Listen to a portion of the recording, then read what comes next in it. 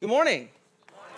If you have your Bibles, and I hope you do, I invite you to join me in John chapter 1. John chapter 1 is where we're going to be this morning. We're going to be starting in verse 6. If I have not had a chance to meet you, my name is Mike. I'm the student pastor here at Central, and it is a pleasure to be with you this morning. I wasn't able to be here last week, so it feels extra special to be back with my church family today, and also to be able to share the word with you. This past summer, I had the opportunity to do something that I will never forget. It was myself, and a group of some of our high school and college students here at the church. We had the chance to travel with Leadership University to London, England, where we would travel around the city, see these incredible sites, these incredible locations, while at the same time learning different leadership principles through the lens of world history and church history. And the one thing that stands out to me the most, more than anything else, is we had an opportunity where we would take a ferry and we'd cross the English Channel, where we would then land in Normandy, France, where that evening and then all day the next day we would tour various locations, including Normandy, American Cemetery, Pointe du Hoc, and the most sobering moment for me, Omaha Beach, where over 2,000 American soldiers and Allied forces would give their lives storming the beaches of Normandy on one of the most daring military campaigns in history, D-Day. And as I stood on that beach, I was amazed as I stood there and I watched families have picnics and young people throwing frisbees and reflecting back to the thousands of men who gave their lives, the sacrifice that went into these people being able to enjoy a picnic on a beach. Knowing that just about 80 years ago, that place was anything but what I was witnessing that day. One of my favorite things to do whenever I go to any beach, whatever it may be, is I stand at the water's edge with my feet in the water. Now I get to do this, and I'll hold my daughter Carly, and I'll just kind of look out at the water. I'll just look at the horizon. I'll just take in the beauty of God's creation. But on that day, I didn't find myself looking out in the ocean. What I found myself doing was standing with my heels to the water's edge, my back to the ocean, as my gaze was focused on the hills that loomed over those beaches. Hills where machine gun fire and mortar rounds would come raining down onto these men who stormed these hills. And as I looked at those hills, I thought to myself, what drives a man to run forward, even in the midst of the onslaught that they were experiencing? What pushes a person to forsake all things about themselves and push forward in the midst of hostility? And as I stood there, I began to understand that ultimately what motivates a person to do this is a profound understanding of the purpose of their mission.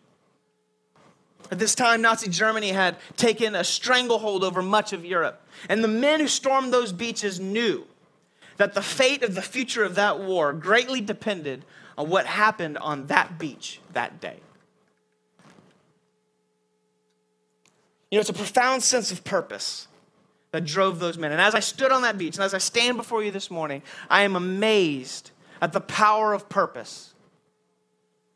The power of purpose. When an individual or a group of people grab hold of a purpose for their life that is greater than themselves, that is greater than the menial things of today that are here today and gone tomorrow. These things, a purpose that is greater than all of these temporary things, greater than their own personal aspirations. Whenever you see somebody or a group of people grab hold of a purpose like this, man, they just live differently. They just live differently. And sadly, so few people today truly live with this type of a purpose. Something that wakes them up in the morning and drives them to get out of bed. What I've personally found is that every person desires a purpose like this. Every person desires to live their life for something greater than themselves. Scripture tells us that God has written eternity on our hearts. Every person desires this greater purpose. This is why the first question that every person who studies philosophy comes to is this, is what is the purpose of life? What's the meaning of this? And personally, what's so sad is witnessing so many people go their entire lives never grabbing this purpose, never finding it. And what's so sobering to me is how this mindset of never finding this purpose, not really understanding the purpose of all of this, is just as prevalent in the church as it is outside of the church.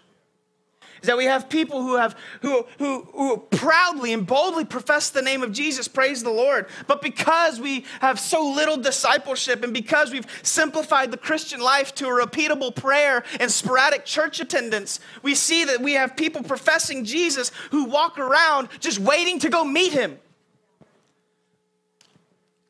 No purpose. And that's why when the gunfire of the enemy comes against them, they don't charge the hills, they hide.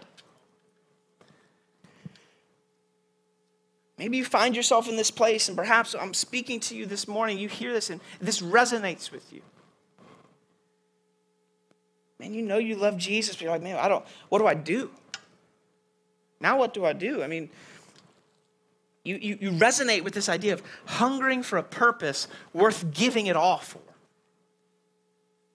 I want to live for something like that. You know, when you live long enough, you begin to realize that no amount of money is ever enough money. No number of friendships is ever the right amount of friendships, that no amount of praise or adoration you receive is ever going to be enough. And because of this, you see, man, all of these things, and they just never seem to fully satisfy. And you begin to ask yourself, man, there's got to be something greater than just this.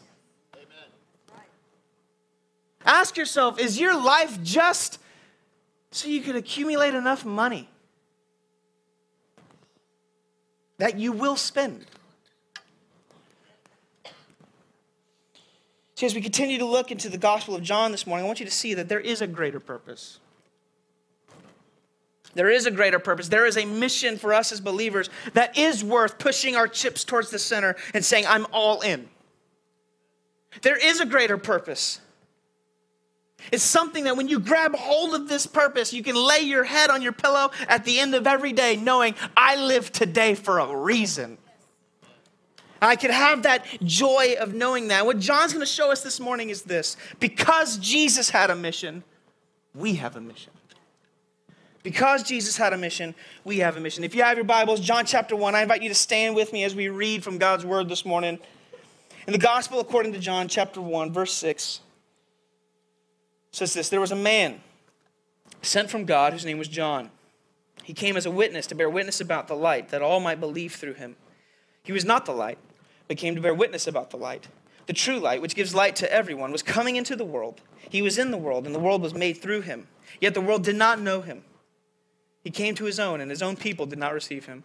But to all who did receive him, who believed in his name, he gave the right to become children of God, who were born not of blood, nor of the will of man, nor of flesh, nor of the will of man, but of God. And the Word became flesh and dwelt among us, and we have seen his glory, glory as the only Son from the Father, full of grace and truth. John bore witness about him and cried out, this was he of whom I have said, he who comes after me ranks before me, because he was after me. For from his fullness we have all received grace upon grace. For the law was given through Moses. Grace and truth came through Jesus Christ. No one has ever seen God, the only God, who is at the Father's side. He has made him known. If you would pray with me. Father, we thank you for your word. God, we know your word says that it will accomplish that which you have set for it to accomplish. So, Father, we ask that your word will accomplish your will in our hearts and in our lives this morning. We thank you, we praise you in the name of your Son, Jesus. Amen. You can go ahead and grab a seat. So we got a lot to get into. There's a lot of verses here. So the first thing we're going to see is this. We talk about because Jesus had a mission, we have a mission. So the first thing is this, our mission directed. Our mission directed. Up to this point, the Gospel of John has had a pretty consistent theme. Right? Last week we started a new series, Behold the Lamb, as we're really going to be going verse by verse through the Gospel of John. And in those first 5 verses, there's a consistent theme. It's a consistent theme. We see God, the Word, light, life. Really, the whole focus of these first 5 verses. Pastor Ethan walked us through these last week, where we saw that Jesus is eternal. He is creator. He is savior. And we're only 5 verses in, but it's very obvious what John's focus is in this book. It is to point to the divinity of Jesus. That is the whole focus. And the beauty of the Gospel of John is that he actually tells us this in chapter 20, where he says that these things are written so that you may believe that Jesus is the Christ, the Son of God, and that by believing you may have life in his name. Not very often does the author give you the reason why he wrote the book. But we have that in this case. So because of that, everything we read in John's account, we should read understanding it is meant for me to understand that Jesus is God. So it shouldn't be a surprise in the first 5 verses that this is what we see. This emphasis that Jesus is God. But that is also what makes verse 6 such a drastic shift. Think about Jesus is God, Jesus is God, Jesus is God. Verse 6, there was a man. Boom. There's a shift. It's 5 verses of focusing our eyes up. And then verse 6, there was a man. Boom, now we're down. Why would he do this? What's the significance of this? There was a man, meaning a human being. Not God, not an angel, not a seraph, but a man. Because for 5 verses, we see the creator of all things. He is light, he is life. This light gives life to all men, and the darkness has not overcome it. So the natural assumption is that this light and this life that is going to spread is simply going to spread by his sovereign power and by his brightness. That's how it's going to spread.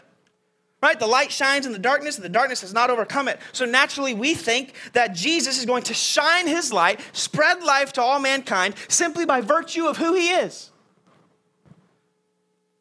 But John understands that that is not the case. It's not how God works.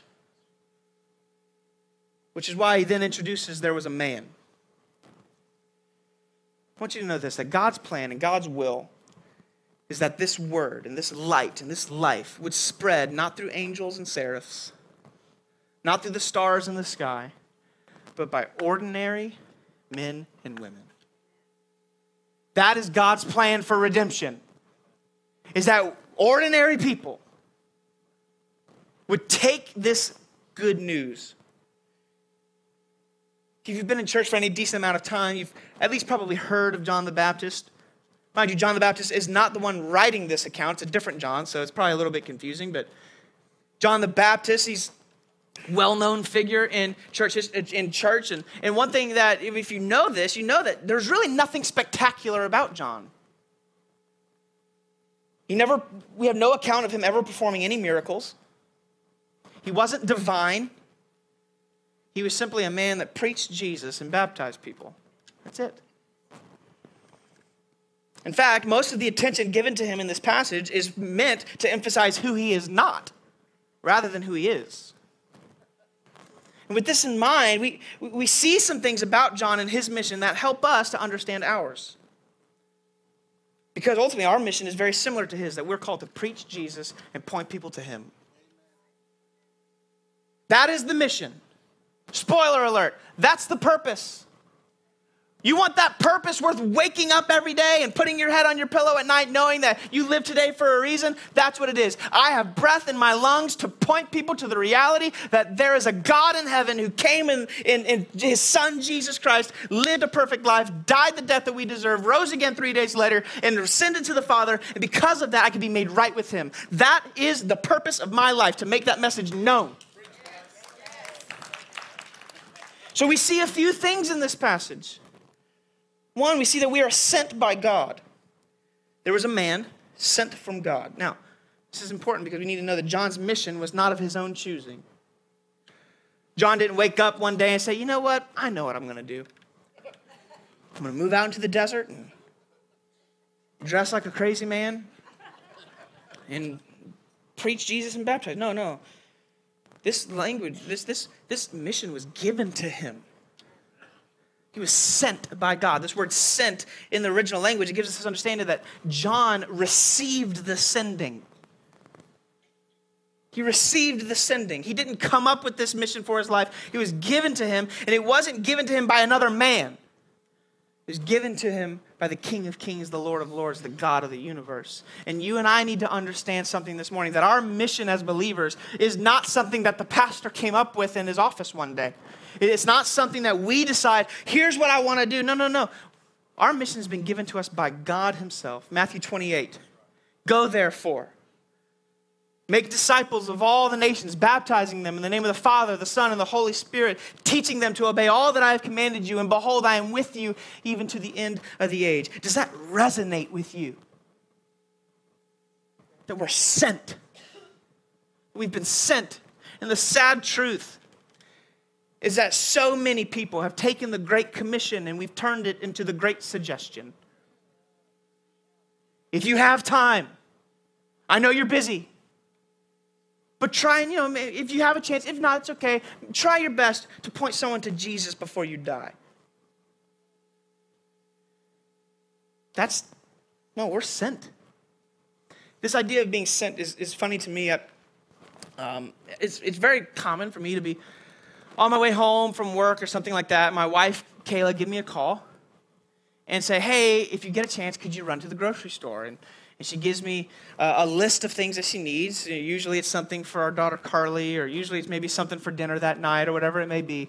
But make no mistake, she's very specific in what she has sent me to the grocery store to get. And there's somewhat of an inside joke between the two of us where, and I think I get this from my mom, because it was an inside joke amongst us siblings. My mom would go, but now I find myself doing the same thing, that whenever I go into a grocery store, I tend to always come out with more than I went in for, right? I go in, and usually it's like, soda, which is my vice in life, or it's maybe some snacks, some chips, or whatever it may be. But I always tend to come out with something. And now when I come home, Kayla asks me, so what else did you get, right? But make no mistake, the entire time I am in that store, I know I'm in there for one reason, to get what my wife told me to get.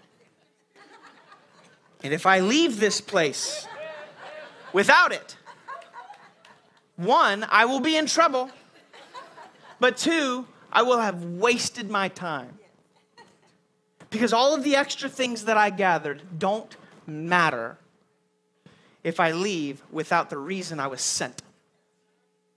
And know this, that there is a big difference between me walking around a grocery store having been sent by my wife and me walking around a grocery store just shopping around. So let me ask you a question. Does your life reflect that you have been sent into this world by God? Or does it just look like you're shopping around? Not only are we sent, but we see that we are witnesses. Speaking of John the Baptist, he came as a witness to bear witness about the light. This word witness is very significant in John's gospel. The verb to bear witness shows up in the Gospel of Matthew once, shows up in the Gospel according to Mark 0 times, Luke twice, in the Gospel of John 33 times. So what does it mean? What does it mean that we are to bear witness, that we are witnesses? To bear witness is to simply give a testimony based on firsthand experience. That's what it means. To give a testimony based on firsthand experience. I want you to know this, that the testimony of the Christian is not about what you have read. It's not about what you have, what you make up on your own. No, it's about what you have experienced God do for you personally, firsthand. It is what we have personally experienced firsthand in our lives. One of the reasons that so many people are hesitant to take up this mission, to make disciples, to point people to Jesus. One of the reasons we're very hesitant to do this is oftentimes, I'll be honest, is because we feel ill-equipped. Or we feel like we don't know enough. Or we feel like we're not good enough at speaking. We're not well spoken. Or perhaps we're afraid they're going to ask us a question and we don't know the answer to. But what was John called to do? Simply testify to what he's experienced firsthand. Likewise, you and I are simply called to testify of what Jesus has done for us and tell people he can do the same for them. If you experience the saving grace of Jesus on your behalf, your job is simple. Tell people about it. Know this, it's not the knowledge of the Christian that qualifies them to make disciples. It's not the skill set of the Christian that qualifies them to make disciples. It's not it's not any of these things that we like to put value in. You know what qualifies someone to make disciples? The salvation that they have. If you've been saved by the blood of Jesus and filled with the Holy Spirit of God, you are a witness to his goodness.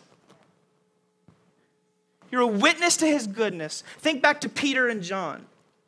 When they're arrested in the book of Acts, they're arrested for preaching the name of Jesus. And before they're sent away, they are threatened. Do not do this anymore. Acts chapter 4, verses 19 through 20. What did they say in response? Peter and John answered them, "Whether it is right in the sight of God to listen to you rather than to God, you must judge. For we cannot but speak of what we have seen and heard." That's it. There's a beautiful simplicity to our mission as believers, and we have a tendency to greatly overcomplicate it. Don't be overwhelmed by the mission. It's very easy. We look out and watch the news or whatever and think, man, like, it's such a big world, Lord. There's so many people that need you. I can't change the world. But here's what I want you to understand. Maybe it's difficult to change the whole world, but I want you to know that you can change the world of one person. Start there. Start there. Don't be overwhelmed. Simply speak of what you have seen and heard God do in your life. And let God do the rest. So first thing we see is our mission directed. Our second thing is this, our mission defined.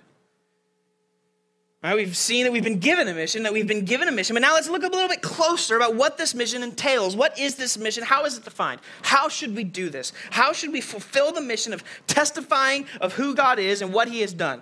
Well, let's look at verse 8. It's very important that we point out, when we're speaking about John, it says this, he was not the light, but came to bear witness about the light. First thing you need to know about when it comes to fulfilling the mission of making disciples is this. Our job is to point people to Jesus, not to ourselves. John was not the light. He came to bear witness about the light.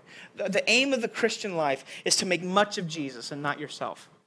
This same John the Baptist later in John 3, verse 30, will say this, he must become greater, I must become less. Other translations say this, he must increase and I must decrease. One of the mistakes we often make when it comes to pointing people to Jesus is, and we try to testify of how God has worked in our life, is that we can oftentimes point people back to ourselves rather than Jesus. Understand that when you are sharing Jesus with people, Jesus is the hero of your story. Jesus is the hero of your story. Jesus is the main character. Jesus is the one that it is all about.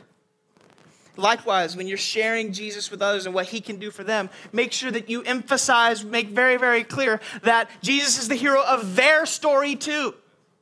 Because if we're not careful, what we do is we present Jesus and we say, now to get to Jesus, you do this, you do this, you do this, you do this, you do this. And what happens is that when they feel like they've gotten to him, who's gotten them there? They have. And they are the hero of their story. Jesus is a nice accessory, but they're the hero. No. Jesus is the hero. Jesus is the true light. This is why this is so important, because in the next verse it says this, that Jesus is the true light. And when we point to people to anything other than Jesus, we are pointing them to a false light, which is ultimately still darkness.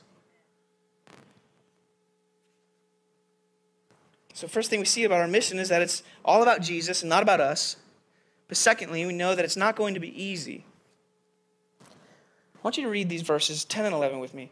Now, there's a tendency for us, whenever you've been in church for a decent amount of time, or you've read verses a lot, that you can almost, the significance of what's being said can almost be missed.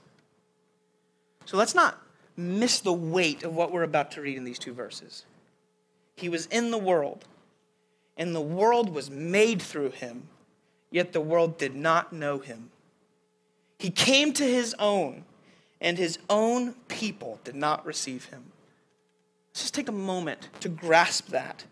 Jesus, fully God, has come into the world that he has created. Remember, we established this last week, that Jesus is creator, and he has stepped into this world that he has created. Everyone in this room, and within the sound of my voice, is made in the image of God. And when we encounter God, made by him, when we encounter him, we don't even recognize him. We don't know him. How is this possible? How is this possible for God to not be known by the very ones that he has created in his image? That as David says in the psalm, you knit me together in my mother's womb. And then we encounter God and we don't even recognize the hand that knit us. How is this possible? It's because the world that was once created perfect is now fallen and broken. And because of our sin, we have been robbed of our spiritual sight and our spiritual life. Because of our sin, we've become spiritually blind and spiritually dead. One of my favorite authors calls it spiritual amnesia. Now, this illustration is not unique to me, but I just think it is so perfectly describes what we've just read in verses 10 and 11. Well, he writes this: a man wakes up in the hospital only to discover that he has been in a coma for about a week. He does not know how he got there or why he is there. He does not know where he is. In fact, he cannot even remember his name. He is told that over a week ago he encountered muggers who beat him severely, robbing him of everything, including his identity. Anything to tell who he was or why he was in the city was stripped from him. The doctors diagnosed him with amnesia. It is a real problem because the man who has no memory of what happened to him has lost all perspective of his life, not even knowing his own name, making him vulnerable to people that he does not know. You see, this identity crisis, this spiritual amnesia, is where all people are apart from Jesus. Totally lost, totally broken, with no hope, no understanding why they're here, no understanding where they're even going, not even knowing who they are, simply grasping at anything to tell them who they are and why they're here. Look at our world today. Look what people find their value and identity in. We're living in a day and age right now where people don't even know their identities. In a literal sense, and this is not a joke. Why? Because we have been stripped of everything that gives us purpose and meaning. Because of our sin. We've been beaten and bruised because of our sinfulness. We've lost that which we were made for, and we are faced with the reality of God. And when we are faced with him, we don't even know who he is. It's like that heartbreaking moment when a child walks in and their parent doesn't recognize their face. So where do we come in? What is the mission of the believer? What do I have to do with this? Well, we tell our neighbors what they have seemingly forgotten. Who they are, why they're here, how they can be restored to what their purpose is. What happened to them in the first place? We tell them how Jesus is the light that gives life to them, that was robbed from them by their sin. We show how Jesus is the hero of their story and how to be restored to a right relationship with him. And not only does Jesus give us a new purpose, but he gives us an identity. No longer are we rebels and slaves to our sin, but look at verse 12. We are now children of God. Verse 12, but to all who did receive him, who believed in his name, he gave the right to become children of God. I want you to notice the posture of the person being saved in this instance. Received, believed, given the right to. Now focus in on that word receive. It's important because we need to know that this eternal life, this right standing before God, is not something that we take or we earn or we achieve. It is something that we receive. We're given. See, when we believe in Jesus, we do not need to jump through hoops to earn something.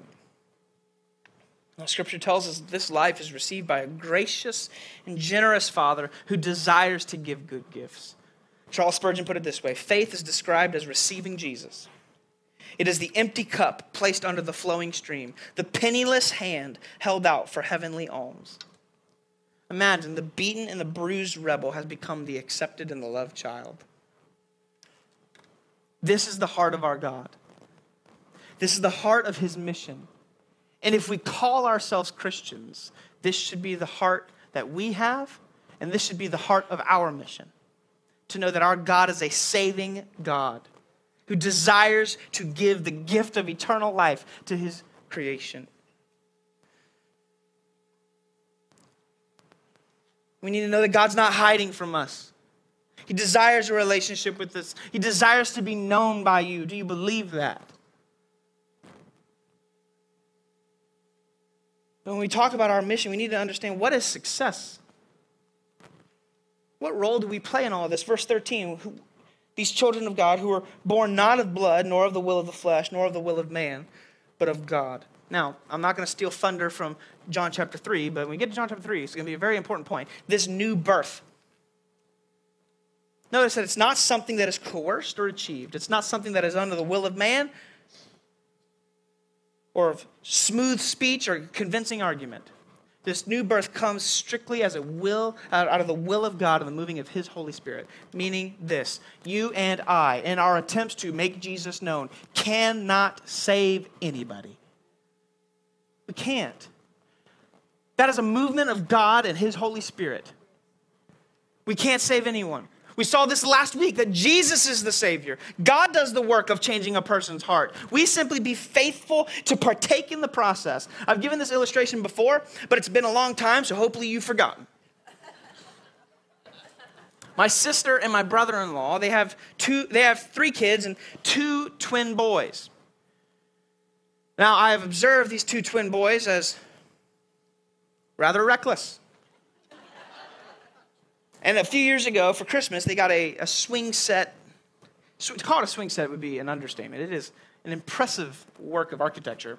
But I remember when they got this, and I remember seeing pictures and videos of my brother-in-law sitting in the backyard with just pieces everywhere. All very organized, by the way. That's just the way he is. And he's looking at it. And I remember seeing videos of his sons, Cameron and Carson, wanting to help. So they're grabbing stuff, bring it to him. He's like, oh, thank you so much, but put that back because I don't want to lose it. Because the last thing you want is this giant thing that your kids are playing on and you have 4 or 5 screws left over, right? You don't want that. So what do we do? How does he? But here's the thing that's so amazing is that they partook in what he was doing. And every time I go to that house, every time I play on that thing with those kids, they never fail to tell me, we built this. Carson will tell me, hey, me and Cameron built this. And Cameron will say, yeah, me and Carson built this. And here's the thing. I know what really happened. But I'm like, that's cool, man. Let me ask you a question. Did my brother, did he need them? No. Could he have done it quicker without them? Most likely, yes. But understand this. There is something special when a father can look into the face of his kids and see the joy that comes over them when they get to take part in dad's work. It's not because so much that he loved the swing set. It's because he loved his kids. And understand this. Does God need you? No. Could God do it without you or without me? Absolutely he can. But there is a smile that comes on the heart of our God when his children take seriously seeing their father's wants accomplished in their father's world. Why are we invited? If God can do it without us, why are we joining in on this? Because God loves you. And there's nothing more joyful. I promise you, there is nothing more joyful than leading someone to Jesus. And as much as you're doing for that person in that moment, what God is doing for you is without explanation. So because we see this, because it is God who does this work and we just get to partake in the process, how do we know if we're successful? Is it based on the results? Well, it can't be because God is the one who takes care of the results. So how do you know if you're successful? Here's how you know. Are you faithful? Don't focus on being fruitful as much.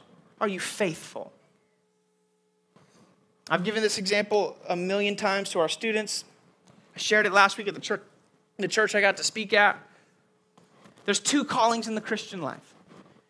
There's the calling of Peter, where Jesus says, Peter, follow me. And Peter follows Jesus. And on the day of Pentecost, Peter preaches, and 3,000 people get saved.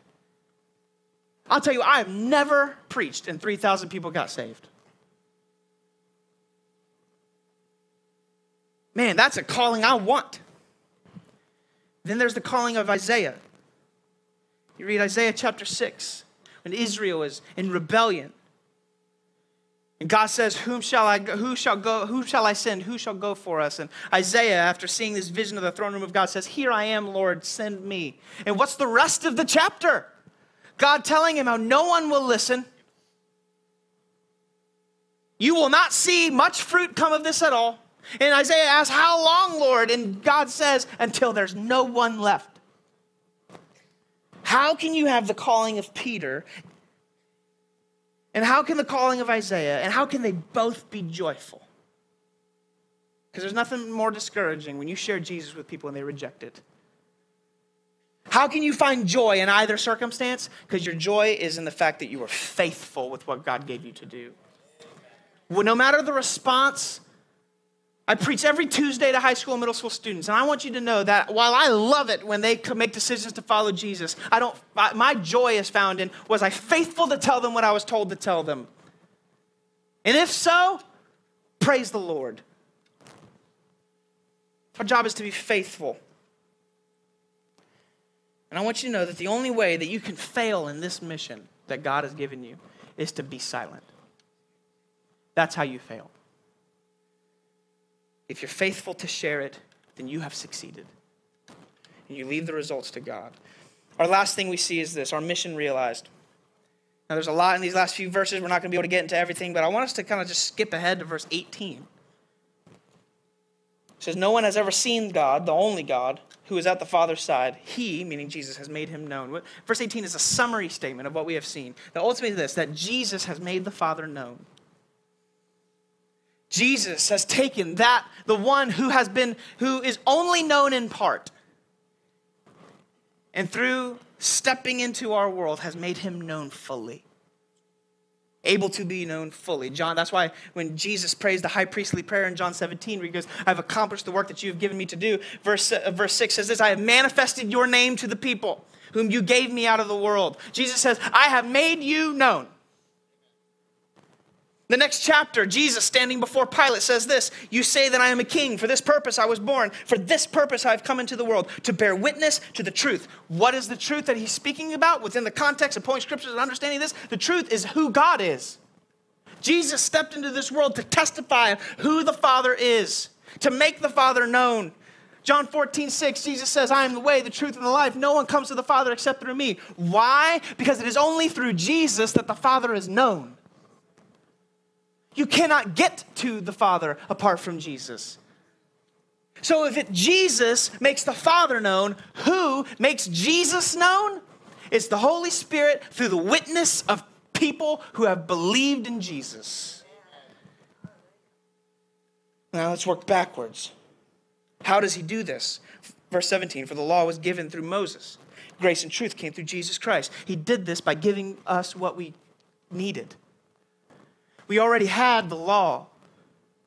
And the sad reality is this, is that none of us can keep it. When all we have is the law of who God is and what we need to do to be in right relationship with him, apart from grace and apart from Jesus, and we see, man, we fall short. Romans 3:23 says, all have sinned and fallen short of the glory of God. And because of that, we stand condemned. And we think that the solution is, well, let's add more law.